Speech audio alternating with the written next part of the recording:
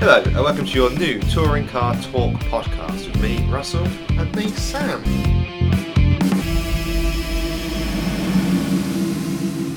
Hello. Hi. We're back up and running. I know. Good to be here. We thought we'd try something a bit different. We've tried a podcast before, haven't we? We have. But yeah, touring cars is one of our joint passions. Has been for quite a while now. The seed of our friendship. Yeah. Probably the only thing that will keep us friends. I got into touring cars probably early 2000s, maybe 2003, when Van Muller won the championship. Yep, I was a bit later. I remember the Muller years and the Plato and Muller down the Brands Hatch, Paddock Hill bend, taking each other out. But I was more sort of involved from 2005, the Honda Integra years. Matt Neal. Yeah, I remember I went to Silverstone that year and saw Andrew Jordan's dad, Mike Jordan, get put into the wall where both the Seats driven by Plato and Thompson's drive shafts broke almost at the same time. You know, not at all scripted or conspiracy moment at all. So yeah, and then of course we met at a race, or we saw each other at a race. Yeah. And then Rockingham. It was Rockingham. Then we're both rocking the RAC bags around the old comprehensive school, and got chatting. Really. Unfortunately, Rockingham is no longer on the list of tracks that we go to. No, however, bit of a miss for me. Yeah, we're never going to see it again because it's going to be torn down for housing, which is a shame. However, I did see Rob Austin retweet something a couple of days ago saying that Anglesey is currently working on a British touring car track. That would be good. So they've got a track up there already, yeah, but they're looking to perhaps widen it to make it more BTC compliant. Certainly, I've seen many shows like Fifth Gear and Top Gear go out there and do stuff. It looks like a decent track. It does, and also it stops us doing repeated tracks, which I know there's a limit to how many tracks can host the touring cars. Yeah. But Thruxton twice, Brands Hatch twice. Brands Hatch, you get away with Brands Hatch because there are two different layouts, but Thruxton it's very much the same thing, and you're going to come across the same tyre issues. It's not that exciting a race either. No. Do not kill twice. That's fantastic. Well, a bit of an intro to us, what our favourite drivers are. Yeah. If you could have a top three in the championship right now, who would they be? Tom Ingram, without a shadow of doubt. I think he's a real nice, humble chap. A very good driver as well. I think we saw that last year, and for an independent to come that close to winning the title in what is a very small team. He's got a great team behind him. He does, but he's very small when you look at some of the other teams on the grid. And he just seems a really nice chap as well. So I'm a big fan of Tom Ingram, both as a driver and as a chap. Similarly, Jack Goff, big fan of him. I think he's quite a funny, cheeky kind of chappy. Good driver, good racer. Very lucky to have a drive this year. He was, but also he's one of the probably the biggest mourned loss, as it were. There's a lot of outcry when he said he wasn't going to race this season. It was a very late deal, wasn't it? It was, but I think everyone's pretty glad to see him back on that grid. Definitely. And I suppose my third one, who am I going to pick for the third one?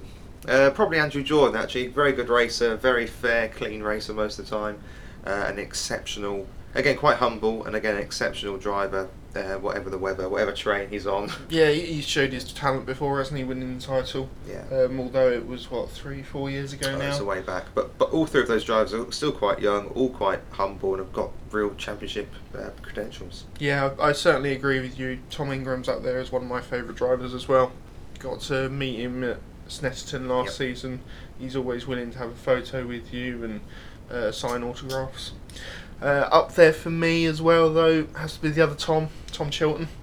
Been in the championship from a very young age. Obviously went off to do World Touring Cars and has come back. And last season had a strong season, finishing third. I think the World Touring Cars really improved him as a driver. He's done several years in the Touring Cars, you say, but he hadn't really improved a great deal. Yeah. But I think he's really gone up a couple of steps, a couple of gears, if you pardon the pun, since doing the World Touring Cars. Finished third in the World Touring Cars series, finished third in the Touring Cars last year. There's more to come from Tom Chilton for sure. Yeah, I certainly think he could have title credentials this season. I'd agree. And finally, who would I go for? I didn't go for Moffat, but he's up there. Moffat and Morgan. I like both the Merc guys. I have to say. They're fairly underrated, aren't they? I think Morgan's incredibly underrated, I have to say. Yeah, I think he is.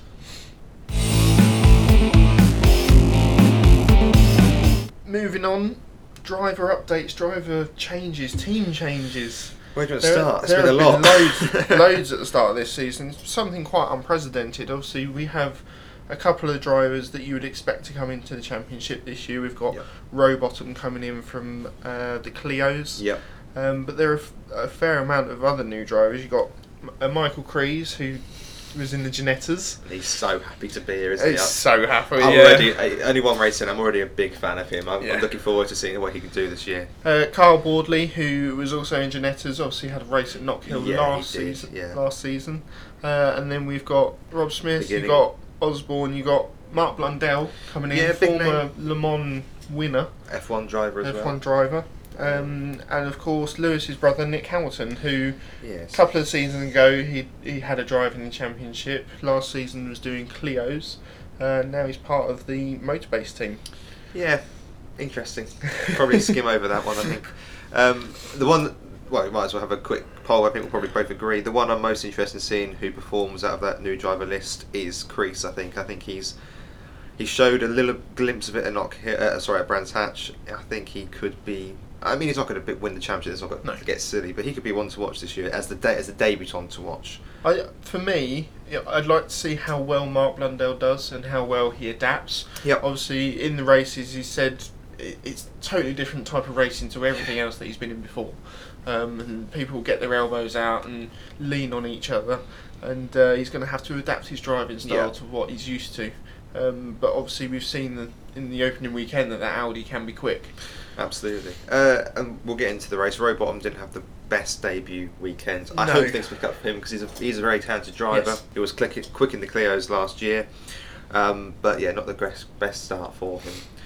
Shall we look at the teams that have stayed the same to try and get those out of the way? And there are only a couple, aren't there? So the team Halfords Yuasa or whatever Yuasa Halfords, whatever they are, they stay the same. No return for Shedden. We have Matt Neal and Camish. Camish deserves his second year. I thought he, solid year last year. He won the Jack Sears Trophy. Yep. As the best newcomer to the sport that season, and again, good qualifier, consistent race finisher, deserves another chance. And Neil, they've kept their car the same as well, which last season was their development season for that car, and hopefully this season they'll be able to kick on and win more races. Yep, absolutely. I think that's pretty much the only team that's stayed the same, isn't it? Yeah, apart from obviously both the Mercedes, as we've mentioned, Rowbottom's come in alongside Morgan and Moffat, and he's replaced Tom Oliphant, who's gone to WSR. Indeed. Well, it was a little surprise when we heard that. It was, but then when we spoke about it, we thought, actually, you think about it, WSR have obviously got a lot of money in Jordan Turkington. Yeah. They need to run a third car because Jordan isn't technically WSR; it's WSR with Pertec. So you've got a limited who you can pick. You're not going to get Camish out of Halfords. You're not, and then you're into sort of who else can you put into that seat?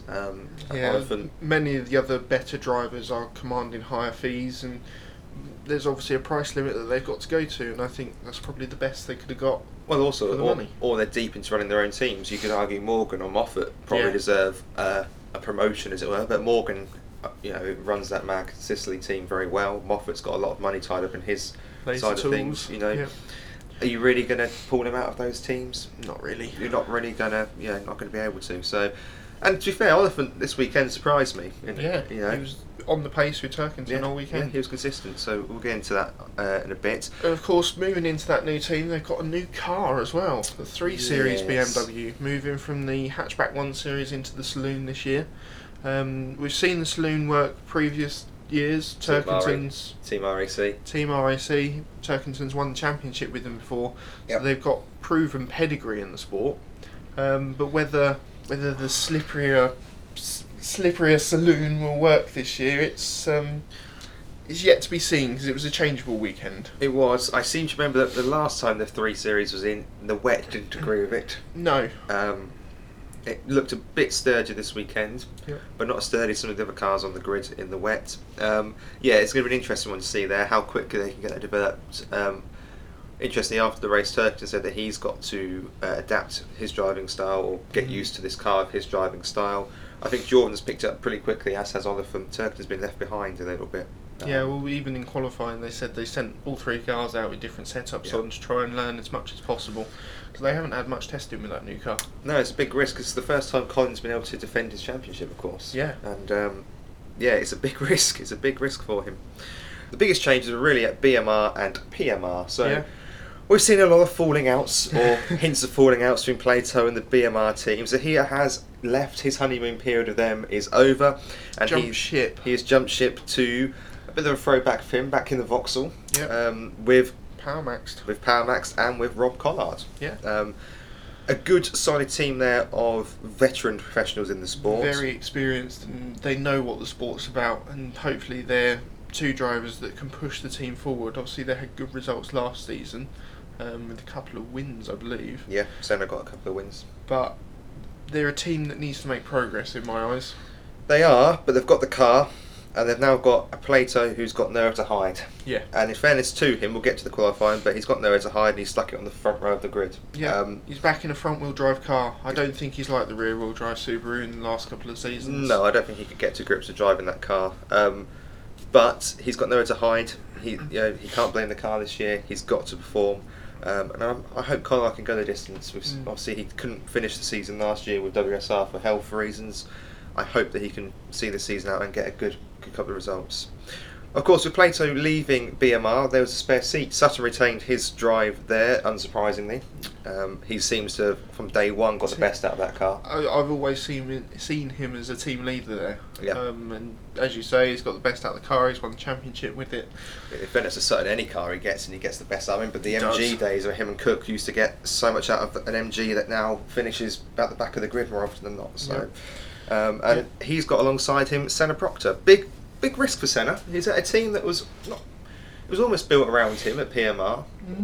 He brought a lot of money into that team. Certainly last year when he was teammates with Cook, I think it was built more around Proctor than it was Cook. Perhaps the year before with Chilton, it was more about Tom Chilton, which is fair enough. So it's a big risk for him to go to a team that is got a few black dots against it, shall we say? Yeah, obviously they've dropped one of their cars this year. Yeah. Whether that's down to financial issues or through choice. I think the former is probably more likely. Yes, and you can understand why Proctor has been signed to that team, why they've looked to get him in, because he does bring a lot of sponsorship with him. Yeah, he does. He brings a lot of sponsorship with him. I believe he's good friends with Suts anyway. Yep. But I say for him, that's a big risk for Proctor, who's in a good team where he was. Yep. I'm not saying that then BM are a bad team, but that's a big leap for him.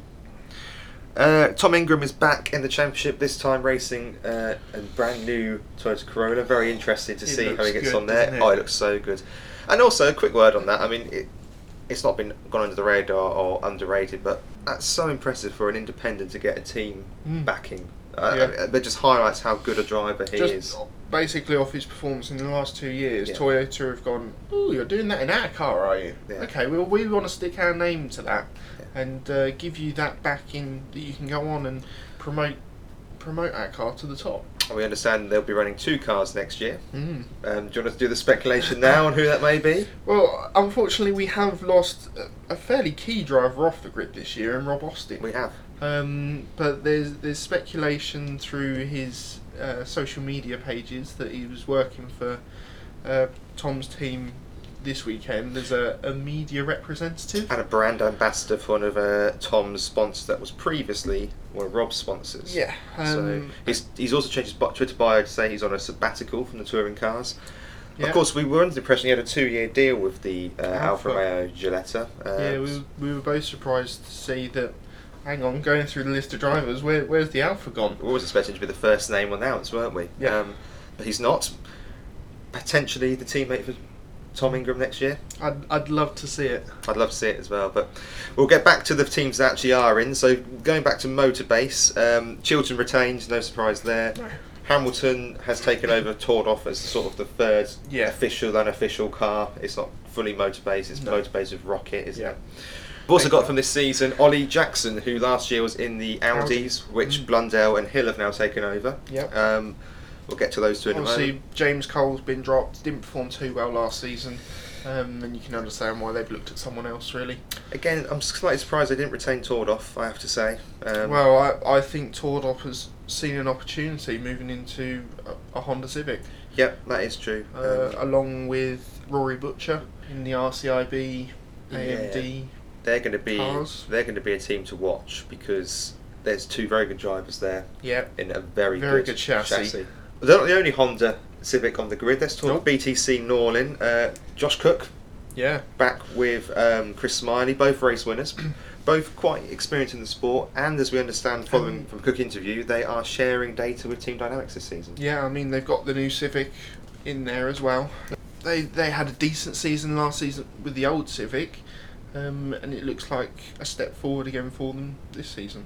Yeah, it'd be interesting to see how well that performs. BTC Northern last year, not particularly close to the pace, but early indications are good for them. But we'll get onto that in a moment. The last real team to discuss, actually there's two teams. We've got Team Hard, who are running 4 Volkswagens. 4 Volkswagens, as they did last season. Yep. Obviously, we're hoping there won't be as much rotation with drivers. They used 8 drivers last season. I think we'll see 2 stuck with throughout the season in Goff and Bobby Thompson. I fear Crease and Bordy may be rotated as the season goes on. Yeah, I think with those two, it's down to how much funding they've got behind them. Yeah. Obviously, Thompson was there last season and did a fairly solid job. Yeah, did okay. And Goff, well, we know what Goff's like. He should be able to have the backing to be there all season and be their effective lead driver. Yeah, absolutely.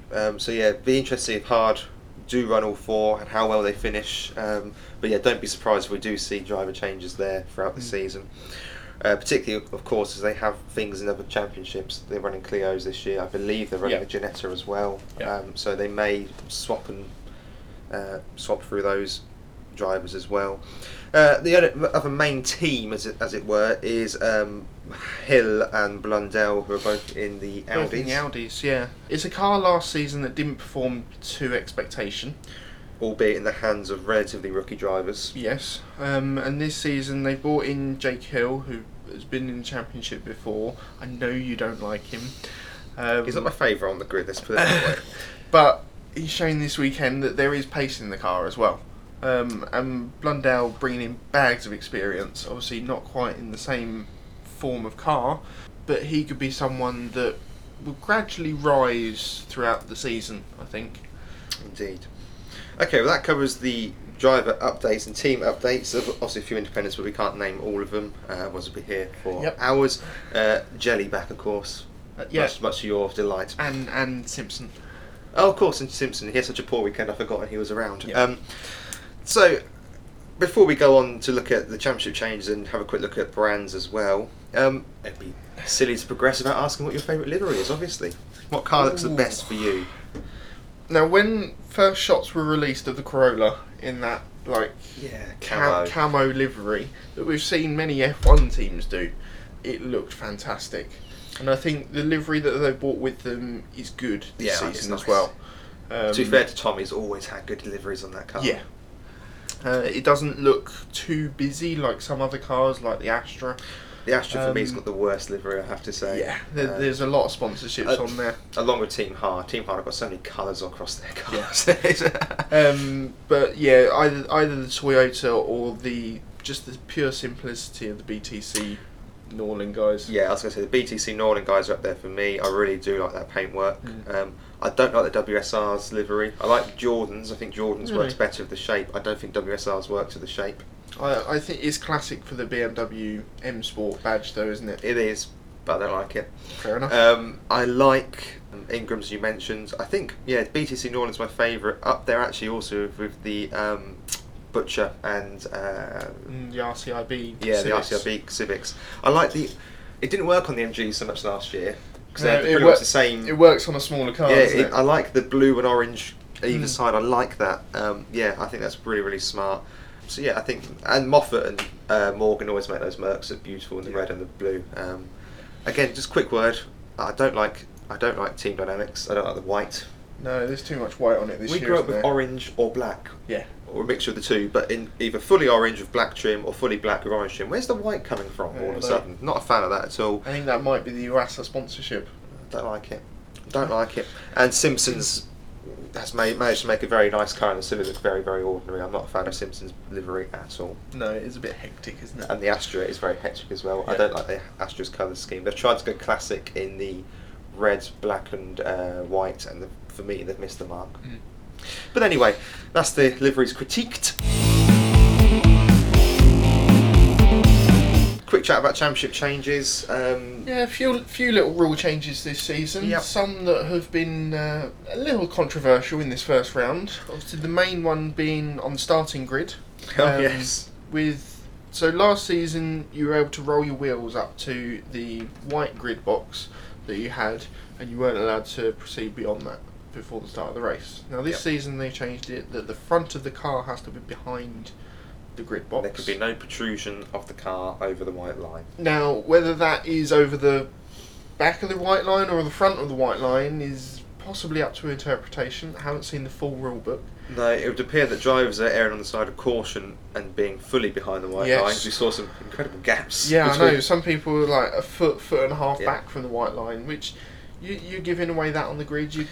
You could make a poor start. I do sympathise with the marshals to a point, because it's a lot easier to see if a car's doing a rolling or a jump start with the if the whole car's behind the line. If just the wheels, it's very difficult to see if the wheels are creeping. I think so. I can sympathise to why they've done the rule. I think as with any sport and rule change, I think this will be akin to football, where for the first few weekends every tug in the box is a penalty and then it goes away. I think they'll be very hot on it. And the other problem as well is that it's a stewards based penalty. The stewards are different at every track, and I'm a little bit concerned about the consistency of this across the board. Yeah, it'll be interesting to see how consistently and fairly it gets instructed on each weekend. Well, there's an argument it wasn't even consistent in this race. It appeared that Josh Cook was over the line in the second race and not penalised. And obviously Plato was over it in race 1 quite clearly. And got penalised for it, which he wasn't too pleased about. No, but I think that's just frustration on his part. He's finally got a car to the front of the grid for God knows how long. But it's a fair penalty in the sense that is the rule. But it's got to be consistent. The other changes include ballast. Yep. We've had a reduction in the most ballast carried by the winner in race 1, down from 75 kilos to 54. And the gaps between the ballasts have become closer as well, going 48, 42, 36, 30, 24, 18, 12 and 2 at 6, which I don't quite understand. I suppose that they basically reduced it by 6 each level down. Yeah. I'm quite a fan of this change. I think too often last season we saw the ballast really hurt the cars. Yeah. And I get that you don't want them to dominate a weekend. That's why we've not seen somebody win all 3 races since, I believe, nearly the Integra days. I don't think we've seen It was a long while ago. Yeah. And I get why you don't want that domination, because it's what keeps it exciting. That's why we had so many race winners last year. It's why the championship more often than not goes to the last weekend. Completely appreciate that. But there was too often last year that, because the cars are all such different shapes now, that, you know, for example... Yeah, especially with running, if you're unlucky to be running the soft tyre in race 2, you're almost getting doubly penalised by the weight that you'd be carrying. Yeah. And I think lowering the weight threshold, it levels it out, and you don't drop as far down the grid, and you've got something to defend. Yeah, I agree. It makes it competitive without making a car dominate. So I think that's probably a good rule change on the whole. Yep. And then everyone is the tyres now. You must run the soft. Yeah, so we had an incident this weekend, because in the first race it was partially wet, partially dry. We had drivers running wet and some running dry tyres, which we'll come on to. But if drivers were meant to be running that soft tyre in race 1, then they have to run it in the next available race, whether that's race 2 or race 3, depending on the weather conditions. Which I don't like. No, I know you don't like it, but I understand it, because some drivers may get away with not running the soft tyre over the weekend. Well, that's if you select that you have to run the soft tyre at some point. For my main example to why I don't like this is, and I use Jason Plato to highlight the point.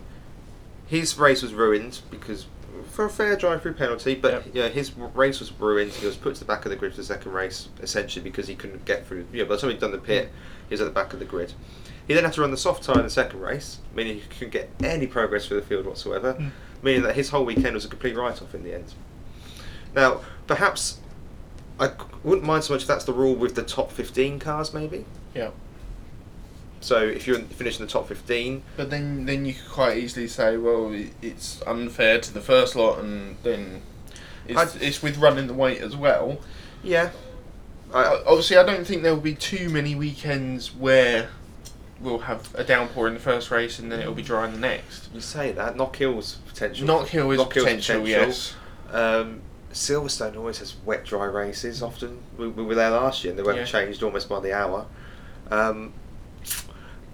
Let's see how it goes. It may just be teething problems in the and highlighted because it's the first race of the season. I just looked at how it affected Plato's race, and let's say this happens at the second Thruxton visit when the title's on the line. I'm not. Well, of course, it won't be happening at Thruxton anyway because they're not allowed to run the soft tyre. Okay, well, a later. Right, let's say it happens at Knockhill. I understand what you mean. Yeah, a later race. Yeah. So I mean, we'll see how that works. On the whole, I'm quite happy with the rule changes this season, and we'll see how well they're enforced. That's always the. Obviously, the other rules that we have already in place are a point for pole. Yep. A point for leading a lap. Yep. And also the point for fastest lap. Indeed. Which more points available, more points to play for, basically. It's what makes it exciting. Yeah. It's what makes the championship exciting. Well, that's sort of the background and build-up to the new season dealt with. We're hopeful for a very good season ahead. The BTCC Championship never disappoints, so hopefully we'll see another strong year. Probably now time to look through and to discuss Brands Hatch as the weekend. Qualifying report. Again, the grid is so close. Yes, very close. In a wet session that was interrupted by 3 red flags. Obviously, if you create a red flag in qualifying this year, you get docked your fastest time. And you're not allowed to compete in the rest of the session. Yeah, which is a bit harsh. Which is very harsh, I think. Having almost a double whammy there. If you've gone off, set your first time, and you've gone off like Jackson did. You lose your fastest time, you get put to the back basically, and it already starts you off on a bad foot. Yeah, especially if you only manage one lap before you go off, and you're absolutely up. Fair enough. If you've gone into the wall and you've absolutely wrecked your car, then you don't expect to come back out. But if you've rolled off into the gravel like we've had in a wet session, and you can get it out, then yes, lose your fastest time, but the car may be full of gravel. You're probably not going to push as hard once you've gone off. You're not going to set as quick a time. I think it's one or the other for me. Although I suppose from the marshal's point of view and the rulemaker's point of view, this is trying to eliminate the chance of tactical crashes in qualifying to benefit your teammate or your team, particularly as we get throughout the season. If for whatever reason you need the session to stop early or doing this, I think is a harsh enough penalty to make drivers think twice about potentially trying to cause or manipulate a situation for the team. I don't think it's ever actually happened in the touring cars, to be fair. We've seen it in F1 a couple of times, the Alonso Singapore safety car incident. Yeah, and Schumacher parking it at Monaco. Oh yes, and Alonso parking it in front of Hamilton at whatever race that was, Hungary. So look, I don't think that it's a blight on the sport, but I can see why they're trying to eliminate that. Particularly as the championship gets ever closer. Talking of qualifying, Sutton putting the car on pole, does what Sutton does in the wet. Beast. That Subaru is just almighty and in his hands in the wet. Yeah. We saw it last season, and to be a tenth and a half quicker in touring car terms, that's a lot. Oh, it's huge. Considering the top 10 is covered by just over half a second. Indeed. What was interesting is that then the next 3 are all new BMWs, which was interesting. Obviously, we said that Plato put it on the front row as well, and then 3 new three BMWs. BMWs. Neil and Cavish qualifying well. Ingram did well to get into the top sort of 10 with the car, his first race weekend. That top 10 in qualifying, you could quite easily see him maybe in a different order, but you could quite easily see it be the top 10 final in the championship. Yeah. Top quality drivers who we expect to be up there. Oliphant did well on his debut for BMW. He did. There are a few drivers that were out of position. I'd say Morgan Moffat down in 22nd, 23rd. poor showing from the Mercedes. Don't think they've quite got a wet setup for that yet. I agree to a point. Moffat got blocked on his fastest lap, yeah, which is a problem. Brands Hatch short is always a problem for this sort of thing because there's a 30 car grid and it's a 54-second lap or less. I've said before, I'm not convinced the qualifying system works for the touring cars anymore due to the size of the grid. I'm much more of a fan of splitting the field into sort of tranches of 10. Well, we've seen it done in Clio's a couple of seasons ago when the field was so big that they split them into 2 qualifying sessions and then you take the grids from the best times. Yeah, which I think's fair. I think there's time still on the Saturday. We went to the Silverstone full weekend last year and there's plenty of time to run the 2 sessions. Just split it 15-15. I think you probably, it's particularly a short track like Brands. When you get to the bigger tracks like Donington or Silverstone, it's not as such a problem. No. The smaller, quicker tracks, Brands, Thruxton, you're looking at tracks. Knock Hill's terrible for it because it's so small. Yeah. I think it just helps to eliminate these sorts of discrepancies. The drivers are always going to be unhappy when they're getting blocked on their fastest laps. Yeah, and you completely understand why. Yeah. Jelly did well, but then got put to the back of the grid for failing ride height. I have no sympathy for anyone that fails a ride height test, unless it's in the ridiculous conditions we saw in Knock Hill last year, where the cars were damaged by the lakes they were driving through. But I mean, you should be able to get your ride height set up properly. That should be checked before you go out, really. So. And I suppose the only other surprises in qualifying was Blundell very low down the grid. Yeah. Didn't really get the best out of that car in the qualifying session. I thought Tordorf had done well considering he had his fastest time taken away because he caused a red flag. Yeah. Didn't go out for the rest of the session. Still qualified 9th. Yeah. Cook put that BTC Norden quietly up the grid. Yep. Just in range, wasn't it? Just in range, as we'll come to. Race 1. Race 1 was an interesting affair, shall we say. Mixed grid, mixed weather. The morning was interesting. We didn't think it was going to get started, did we? 11:30 was the scheduled start time, and 11:15 there was fog as thick as you'd see on the North Sea. Yep. And miraculously the race started on time, and there were changeable conditions. Some drivers going out onto the grid on slicks and thinking, there's enough grip here, and others thinking, I don't want to risk it. And 9 of the top 10 went on wet tyres. They did. Much to their demise. The problem is we had this couple of seasons, it was last season, wasn't it, actually, where this similar situation occurred. Yeah, final race. And interestingly, people like Hill and Chilton didn't want to get caught out again. Yep. And they went for the slick, gave it a risk. You can see why the wet was used. It was a very damp track when they started. Because, of course, they hadn't had a chance to have any of the support races because of the fog. So the track hadn't been dried at all. But in hindsight, it wasn't wet enough for the wets. Not at all. Although for the first couple of laps, people on the slick struggling to get warmth into the tyres dropped back a bit. Obviously, Cook, who eventually went on to win the race, dropped from 10th back to 16th. Around about lap 4 to 6 is where the slicks started to carve their way through the field, wasn't it? And once they did, they were, second and a half, 2 seconds quicker than those on wets. Yeah. And it was easy pickings. It looked like they were running different engines at some points. Yeah, Plato, of course, had his drive-through penalty. He would then later stop to change the tyres to slicks, see if he could get up through the pack. Or even fastest lap. Yeah. Which unfortunately he did miss out on. He did, but he did manage to get himself up the grid. He did. Albeit slightly. So looking at the end result then, Cook finished the race, strongly, although in traffic. Again, but the cars wouldn't move out the way for him. He got caught up in traffic. Hamilton in particular wouldn't get out of his way. Yep. But equally, as Harvey mentioned in the commentary, Cook just needed to calm down a bit. It's the last lap of the race. You were going to win. Yeah. Don't do a Verstappen and take yourself out here. Just sensible. No, although in that final lap, I believe he lost nearly 5 seconds in traffic. Yeah. But equally, as the point was made, you've got to get through that, as has everybody else behind you. So just calm down, get through it. You're going to be okay. Jake Hill took second. A strong showing from him. Very strong showing.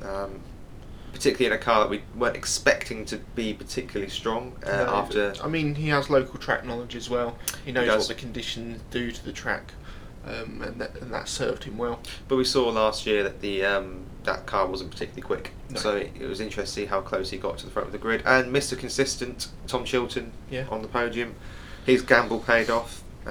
He was quite smug of himself for making that decision, shall we say? But fair play, he made the right decision for sure. Two stunning drives from the Mercs, obviously starting in 22nd, 23rd. Yeah, both Moffat on and slicks. Morgan, both on slicks, come through to 4th and 5th. Yeah. It's a storming drive. And big shouts to Bobby Thompson as well, finishing 6th. He again went for the slick option. And actually, him and Jelly both impressed me in this race. Jelly from the back of the grid, don't forget, finished 7th. Pretty impressive.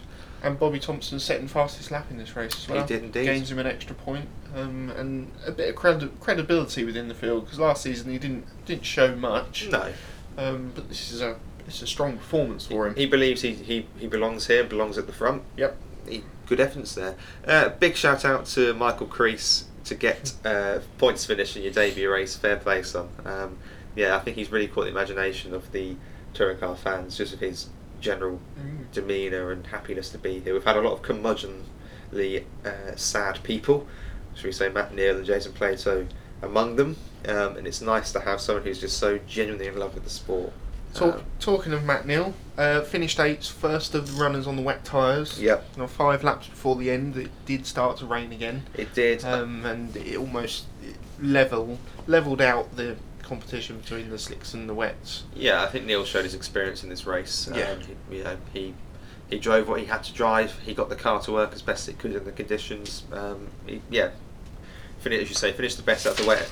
Finished the best out of the wets and didn't really lose anything either. When you look at where he started on the grid, I think he dropped 2 places. Yeah. So, not a terrible result for Matt Neal there. Someone who did have a bad first race and didn't really go on to a great showing all weekend was Sam Tordoff. Yes. Pulled up early in the race, whether it was mechanical or a damage issue. But obviously, first to pull off the race, you finish last, it's a knock-on effect for the rest of the weekend, starting from last in the second race. Yeah, he didn't impress me. Rowbottom had a particularly poor race as well. Yeah. And interesting to see just how quickly those BMWs lost their pace. I mean, Turkish finished a lap down. Yep. Oliphant's near enough at the back of the grid, more or less. Jordan only just crept into the points. I know they're on the wrong tyres, but my fears of the BMW and anything other than dry conditions were realised a little bit in this race. We can't draw too many conclusions, that's the word, thank you, from only one race in odd conditions, but the BMW never has looked particularly strong in anything other than dry conditions. It's a dry race. Race 2. Which the BMWs were certainly glad for. Obviously started in race finish in order of race 1 with the ballast added. Yep. And I think, yes, the ballast showed. Cook dropped down to 7th? He did, and Cook, he stayed himself in the points. Yeah. And kept in a chance of a reverse grid, and that's always the key for the second race, so good drive from him. Yeah. Jake Hill, who finished 2nd, did well with the weight on board, finished 4th. Yeah, he didn't do too badly, particularly when you consider that he had Morgan come through in a lighter car, and it took towards the end for Morgan to get through as well. It could have been any one of those pack. I mean, really, 3rd could have gone to any one of Morgan, Hill, Ingram or Jelly at the end. It was that close. But then Chilton, who finished 3rd, had less weight on board than Hill and finished 9th. Yeah, that was a particularly poor showing by Tom. I was expecting better from him. But again, points finish. He gets himself in the points, and that's why he's always there or thereabouts. Concern for the Subaru. Really? Yes. Straight line. We know that the Subaru is never particularly quick on a straight line. We know that Sutton makes up his races in the corners, and especially on the brakes. On the brakes, the Subaru is so well set up to go around the corners. It has to be said. He was outstanding into Graham Hill. This weekend, his move on Cook was sublime. A millimetre out, and they're both in the. Well, it's not a wall, but they're both in the gravel. It's a sublime move. But Jordan basically drove around him in the end. Yeah, he did. Came from 15th to come through and win that race, and that car looked so quick in that second race. It did. Whether he just nailed the setup. Obviously, Turkington and Oliphant didn't do great. They only just came through into the points. There is talk already of whether the BMW needs toning down in the same way the Subarus were a few seasons ago. It was quick in a straight line. It was quick in a straight line. However, I think we only need to remember that Jordan was on the best tyre choice. Yes. We know the Subaru has never been quick, Oh. and Jordan didn't actually get away from Morgan, Hill, etc. if they'd got past Sutton sooner. I think it'd have been a closer race if they got past Sutton. I think the main problem in this race, which made the BMW look so fast, was the fact that Sutton was a rolling roadblock for the cars behind him. Yeah, being on that soft tyre, really, in the conditions there were at Brands this weekend, it was dire for that soft tyre. Just couldn't get into any heat into it, and it went off a cliff. No, Sutton defended very, very, very well. Resolute defending. Jordan with a nice pass on him, clean, fair. I say drove around the outside. There's a brilliant moment where Morgan was trying to get down the inside of Hill, going around the outside. It was quite a tight going into Paddock Hill bend. You're thinking, oh my word, they're all going to end up off here. Good driving, particularly considering Hill has a little bit of a reputation for being a little bit silly when it comes to overtaking, but we'll get to that in the third race. Another strong performance from Rory Butcher into the points. Again, he's finding a bit of consistency now. Interesting to see that the two Hondas fell down the grid and fell down the order as the lighter cars came through. The only other sort of incident of note in this race is when Rowbottom nearly took out Chilton trying to get to the pit lane. Oh God, it's like he'd forgotten to use his mirrors. I know Chilton was catching him fairly quickly coming out of the final clearways. Coming onto the straight, but Rowbottom started moving across, and we got an onboard from another driver, and you're thinking, but it was close. Came through that situation unscathed. Unfortunately, he didn't come out for the rest of that race. He didn't, no. Moffat fell completely down the grid and out of the points, but he had contact to the rear, which ruined his race. He's never been particularly strong with luck, Moffat, but he's always quick, so we'll see how he does throughout the season. Of course, the crucial results in race 2 are getting in that section for the reverse grid from positions 6 to 12, which, as you say, Cook did that, finished 7th. You need to keep in contention, and the reverse grid number that was drawn out was Matt Neal in 11th. Indeed. His reverse grid luck is up there, isn't it? Hot balls. Yes. I jest, of course. So yeah, race 2 was particularly uneventful apart from the Sutton bit at the front. A typical race 3 where it's the last one of the weekend and everyone seems to go hell for leather and they don't get told to calm down. No, should we start with the Hill and Sutton instance? Yeah. So Sutton was passed fairly early on by Jelly into Druids. Yep. And then Hill decided to try and do a Sutton down Graham Hill bend. Jelly, might I say, what a lightning start. Oh gosh, yes, you're absolutely right. He started 6th on the grid, and by turn 3 he was in the lead. Yeah. And demon start. It was obviously one of the rear-wheel drive cars up there with Jordan and Sutton, but I don't know, he just hooked it up. Yeah, he reckons he was on a slight hill or downhill gradient, which gave him that extra little bit of boost. I mean, this does to me kind of just make a farce of trying to make the grid starts fair by being behind the white line. But if you want to tone down grid starts, take rear-wheel drive cars, don't you? Reduce the traction or something, because you know, in the first race, Plato was left by the first corner by the rear-wheel drive cars. Yep. We know they're quick off the line. Is that more of an advantage than being a centimetre over your box? I'd argue probably is, but I'm sure that they have their reasons. But yes, the Hill and Sutton incident coming out of Druids. Yeah, so where do you apportion blame on this? 90-20. Sorry, 90-10. 90-20? Maths is good. 110% effort. 90 Hill, 10 Sutton. Now, Sutton has moved across. He has moved across the line slightly. You expect that being the driver in front trying to defend your position going into Graham Hill. Yeah, he perhaps should have checked the mirrors and seen how far behind Hill was. But equally, Hill reckoned in his interview after he was alongside the car, halfway down the inside, which he wasn't. By the replays, he definitely wasn't. And his bumper-to-bumper contact, which ultimately led to both their demise. Sutton spinning down the road into the barrier, taking out his rear bumper. Yeah. Hill seemingly damaged, which affected his wheels, etc. I think Hill needs to back off at this point. I think he needs to release the throttle and just back down slightly. A little more experience, you would waited your turn, and if you are truly faster, then you would have got him later in the race. Unfortunately, Hill does suffer from these incidents where he seems to be a little bit over exuberant and a little bit crashy. A little bit crashy, shall we say. A slight disappointing hit on that, because I think he would have got past Sutton quite comfortably. Experience, just be a bit more savvy when doing an overtake, I think. So 90-10.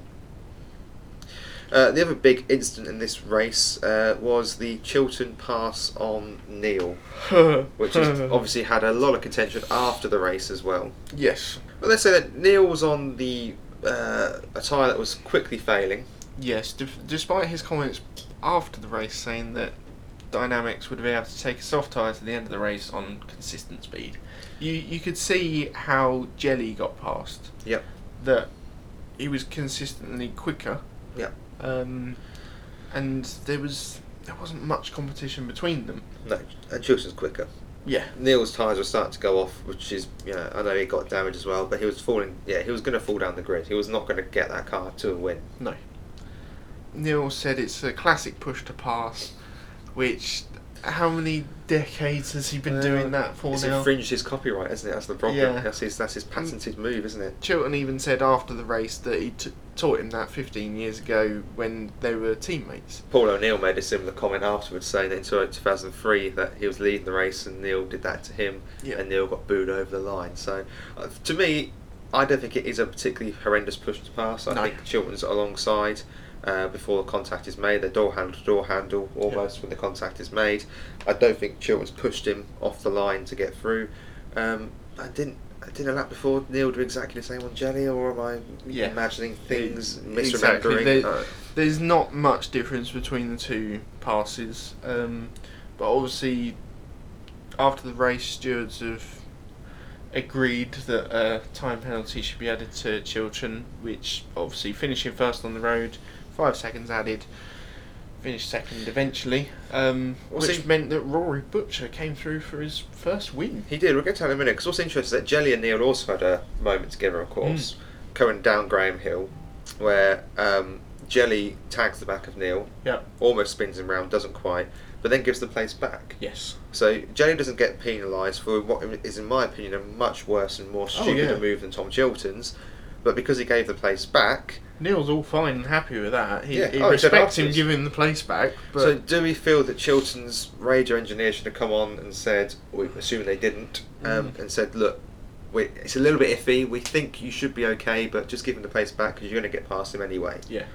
Now, I don't necessarily blame Tom for not doing so, because in his eyes, and indeed most of the racing community's eyes, it's a fair pass. Yes. I think Tim Harvey, you and I both said that when we saw the race. Yeah, Paul O'Neill, I mean, everyone you spoke to, apart from Matt Neal and Team Dynamics, seemed to think it was a fair pass. Now, so I can sympathise why Chilton didn't give the place back, but I think he's going to be the guinea pig, as it were, but I think this is only going to lead to, if you're in any way unsure about your move to get a position, if you're in any doubt, give it back, because that seems to be the way to avoid a penalty, which I personally think is ludicrous, because Jelly's instance is a lot more dangerous and, to be honest, a bit more stupid and foolhardy than... Well, there were more consequences for it. In the final lap, Neil's coming down Paddock Hill bend, and one of the either toe links or drop links snapped, and he's having to drag the arse of the car around for the rest of the lap to get over the line, which dropped him from, 3rd to 8th? But because Jelly gave him the place back, it's fine. Yeah,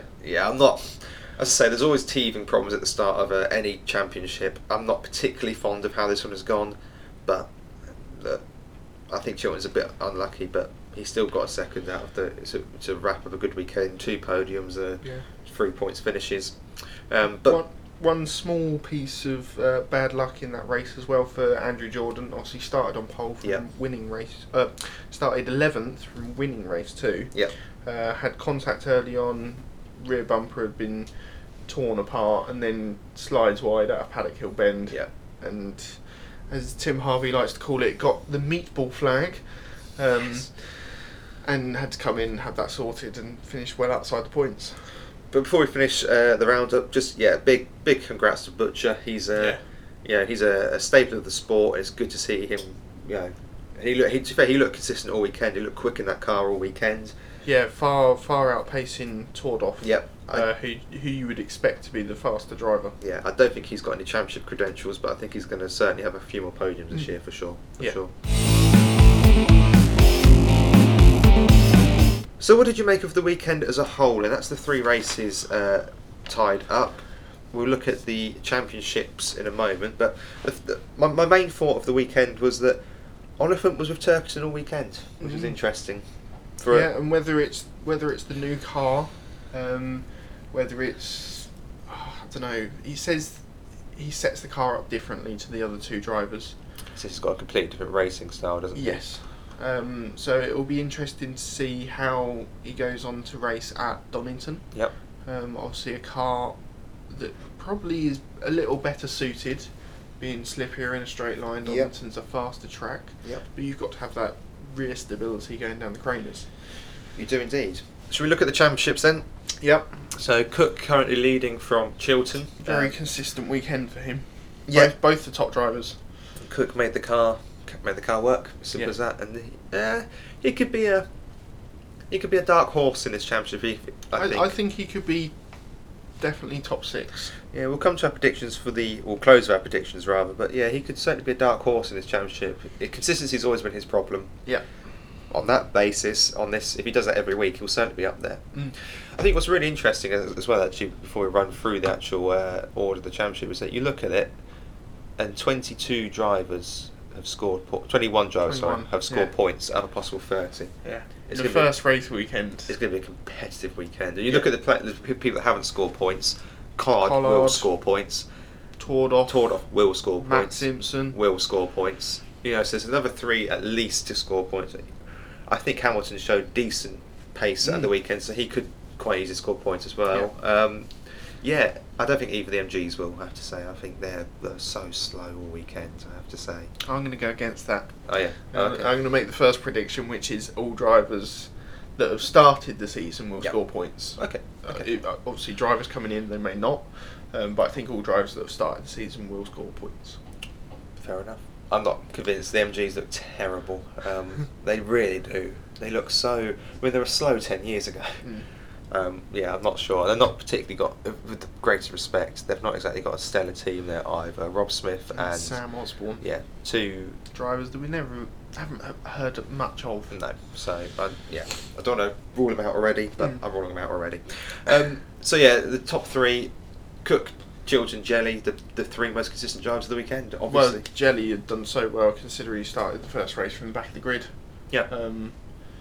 And yeah, Rory Butcher up there consistent this weekend, scored points in every race. Every race, yeah.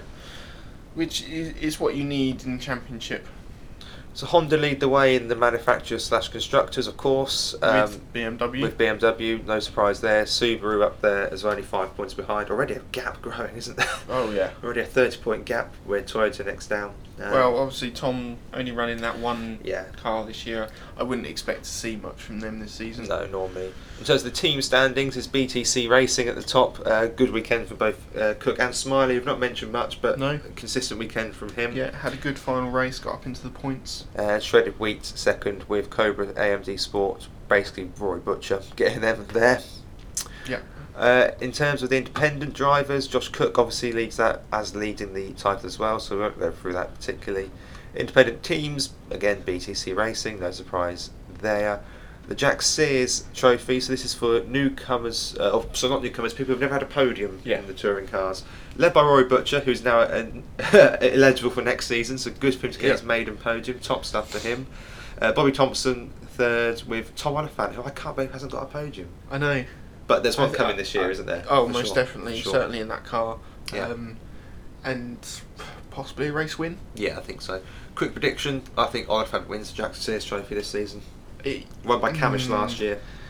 Yes, he should do, depending on team orders towards the end of the season. I think he'll get enough points by then. You look at it, because I think that Civic could be quite competitive. Yeah, that's fair. And in terms of the Dunlop Forever Forward Award, this is done on most overtakes, and whilst the BTC website has not ordained to update it yet, Moffat and Jelly lead the way here with 27 overtakes each. So we'll do a quick weekend award part. So who was your driver of the day across all the races? Ooh, Stephen Jelly for me. I know I don't like him, but considering where he came from, obviously excluded from qualifying due to ride height, starts at the back of the grid, fights his way up to 7th, and then consistent for the rest of the weekend. It's something that we haven't seen from him before. And is promising despite how much I don't tend to like his driving. For me, it's boring. It's obvious. It's Josh Cook. Yeah. Top of the rankings, but a very consistent weekend. A very dominant first race win, albeit on the right tyre choice. But he still had to get through the traffic, and we know that no passing touring cars is easy. No. Unless you're putting your indicator on, Andrew Jordan looking at you. But I mean, no passing touring cars is easy. He made it work, and he was consistent. He got in the points, a win, a 4th, and I think it was 9th or 10th in the second race. So he was certainly in the points. And for that car, BTC Norling, of course, have had podiums in the past, but they're not really a car you'd anticipate to be at the front of the grid. No. It looked at home at the front of the grid. It didn't look out of place at all. I think that new shape Civic this year will do them wonders. And the sharing dynamics can only be a good thing for them. Your surprise performance of the day, Sam? So this, for me, has to go to Bobby Thompson. Okay. First race, going nicely up the grid, in the car he's used to, obviously. Yes, he picked the right tyre, but also to go and set the fastest lap as well. Had a decently consistent weekend, something that we probably haven't seen from him before. And a name we haven't really seen up there in the points before. No, fair enough. Until race 3, it was Hill for me, but then he made no surprise in making a silly move and ruin that for himself. So I'm actually going to go with Rory Butcher. I didn't see him getting a podium this weekend. I have to say, when we came into this weekend, I didn't see him getting a points finish in. Did he get a points finish in all the races? I think he did. Actually, yes, he did. I mean, that's pretty impressive. I know that he's always had the ability, if not the car, but considering he's in a brand new car, again testing limited, I thought he was magnificent this weekend. I say I don't think he's going to be in the midst of a championship battle, but I think he's going to have a very, very solid season. On the contrary, however, his teammate is my underperformer of the weekend. Sam Tordoff had a poor race one, obviously pulled off with either mechanical or damage, and then didn't score points all weekend. No, which in the touring cars you need to score points every weekend to be competitive. You do. What about yours? Probably Matt Simpson. The fact that we haven't mentioned him at all. A person that is now an experienced touring car driver in a good car. We didn't mention him at all. He didn't do anything this weekend. I was a bit surprised. I wasn't expecting him necessarily to be winning races, but points finishes is what I expect for Simpson in most races. Blundell was another, for me, underperformer. I know he's new to the championship and it's a new way of racing, but he's an experienced driver and he just didn't seem to look at home at all. It's going to take a lot for him, I think, to get to the speed of this. I think he's going to need to get more aggressive. Yeah, I'd agree with that. To be up there with the other drivers. Yeah, I'd agree. So it's a bit harsh perhaps to put him as a debutant. Although on the same vein, Rowbottom really disappointed me this weekend. I had high hopes in the season. I was anticipating perhaps even a podium at some point. Because he owned the Clios last season. He was so quick in the Clios. I know it's a huge step up to touring cars, don't get me wrong, but I wasn't expecting such a poor. He always looked nervy. Just the pit incident with Chilton in particular. He looked nervy. He didn't look at home. Yeah, you've got to remember the same weekend that Crease made his debut and looked absolutely at home in the field. He did. Yeah, looked like he'd been there for years. Can't say the same for Rowbottom. Well, after a mixed weekend of races, I'm going to push you for your predictions for the championship. We're going to go outright winner here, or outright winner. Yeah. Obviously, constructors, independents, Jack Sears. Constructors should be fairly easy. Yeah. Independents less so, I think. Yep.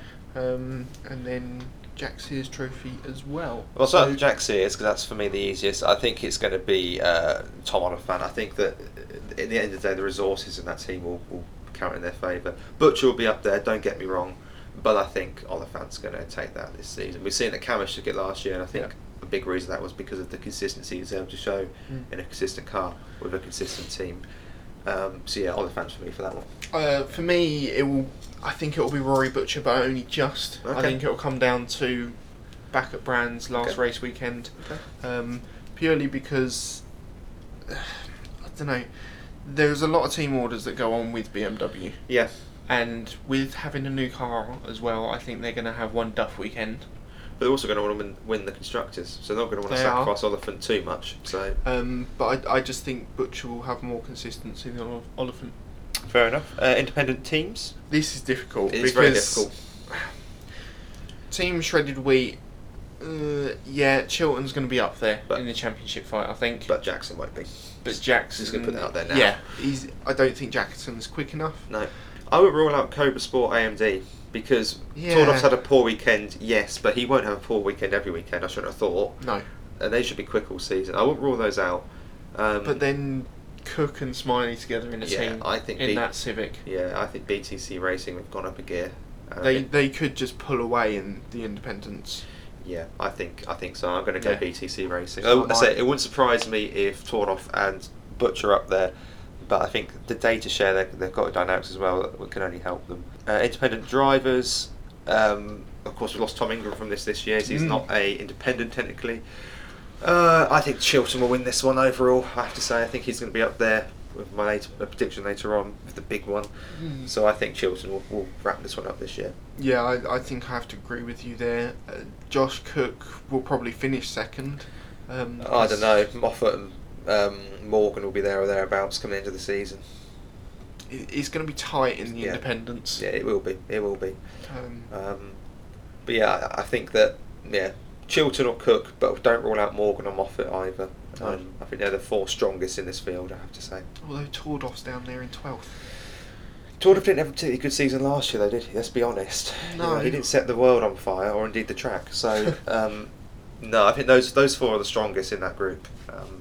I don't think Jake Hill will have as good a weekend as the Brands for a while. I think things went for him this weekend, if I'm being perfectly honest. In terms of the teams, it's a bit pointless doing this in the sense that BTC Racing at the top of the moment, but I think Team BMW will win it because it'll be Team BMW or Halfa Juasa. Or possibly Subaru, possibly. But it'll be one of those three that have got two cars that will be at the front. I think BMW are gonna be up there. Possibly Halfa Juasa just because they've got two top quality drivers. Whereas Jordan's sort of like that extra bit to Team BMW. In terms of the manufacturers, it's Honda or it's BMW. Flip a coin. I think it's going to have to be BMW for me. Probably. For the three cars. Yeah, probably actually. Does Jordan's count towards BMW, does it? Yeah, I believe so. Oh, okay, then yeah, I would have thought so. Okay, so the big one. Driver. Who will be lifting the big trophy at the end of the season? I don't think Turkington will retain it. No, I don't think so either. Yes, the BMW is quick in the dry, but as you say, there are difficulties that they have in the wet. Oh, it's tough. It's going to be very tight, and I think it will go down to the last race. I think it will. I'm going to surprise you with mine. Okay. I'm going for Tom Chilton. Okay. He's going to be up there. I think if I was to bet my own money, I would probably go Chilton. But if you were to give me a free bet, I'm going Ashley Sutton. Really? Yeah. Not Andrew Jordan? Because he was my other he was my other question. He's had a solid first weekend. I think seems to be at home with the new BMW. Yeah. I don't think we're going to have a new winner. I think it's going to be someone that's won it before. I don't think it's going to be Sutton or Jordan. I think Chilton is very quick. I think that car isn't, when you compare it to the other two, it's strong at Brands. That car always has a couple of duff weekends. Rockingham used to be one where they always used to fall apart slightly. Yeah, I don't think they'll be competitive at every track, where I think that the Subaru, whilst the Subaru might not be competitive at every track, Sutton will be. And I think the BMW will be as well. So yeah, Jordan or Sutton for me. Okay. I'd love to see Cook do it. I'd love to see Josh Cook do it. I've got a lot of time for him. I think he's a fantastic driver. He looks a bit like the comedian Tim Key as well, which is a little bit disconcerting. But yeah, I'd love Cookie to do it. Out of the drivers then in the championship, are there any surprise winners? What, to get a race winners? Obviously we had 17 winners last year, the highest that we've had in touring car history. I think that'll be beaten this year. Who's going to surprise you with a win then? I think it's a stretch to say surprise. I think Rob Card will get a win. I was thinking Rob Collard as well. It shouldn't be a surprise. No. But because of the various bits and pieces that have happened, perhaps Card. I think that we'll get a surprise win from one of the Team Hard guys. I'm not sure which one out of Goff or Bobby Thompson, but I think Team Hard will take a win this year. I think Oliphant might get his first win. Yeah. As well. Yeah, I can see that happening. I'm just looking at some of the names down there. I don't see Blundell winning a race. No. I don't see Osborne. I don't see Nick Hamilton. I don't see Rowbottom. I don't see Simpson winning a race. Cordoff could. I don't see Smith, Jackson or Bordy winning a race. No. I'd love Michael Crease to win a race, but I'm not sure he will. I think it will be Collard who gets a slight surprise, perhaps, or more likely Goff or Bobby Thompson. I think. Okay. A surprise in many ways would be if Jake Hill takes a win, if he can actually be mature enough to finish a race and get the win. Yeah. Because I don't think he's ever going to stick the car on pole. No. So he's got to show. No, I don't think that Audi's got outright pace. So if Hill can be mature, then he could very well get a win, which would be a slight surprise, considering that car. But yeah, I think. Oh, I hope Cook does it. I know we're a long way off. I think we can rule Ingram out this year. I have to say, I think that Hill will be competitive, and I think he'll take a race win.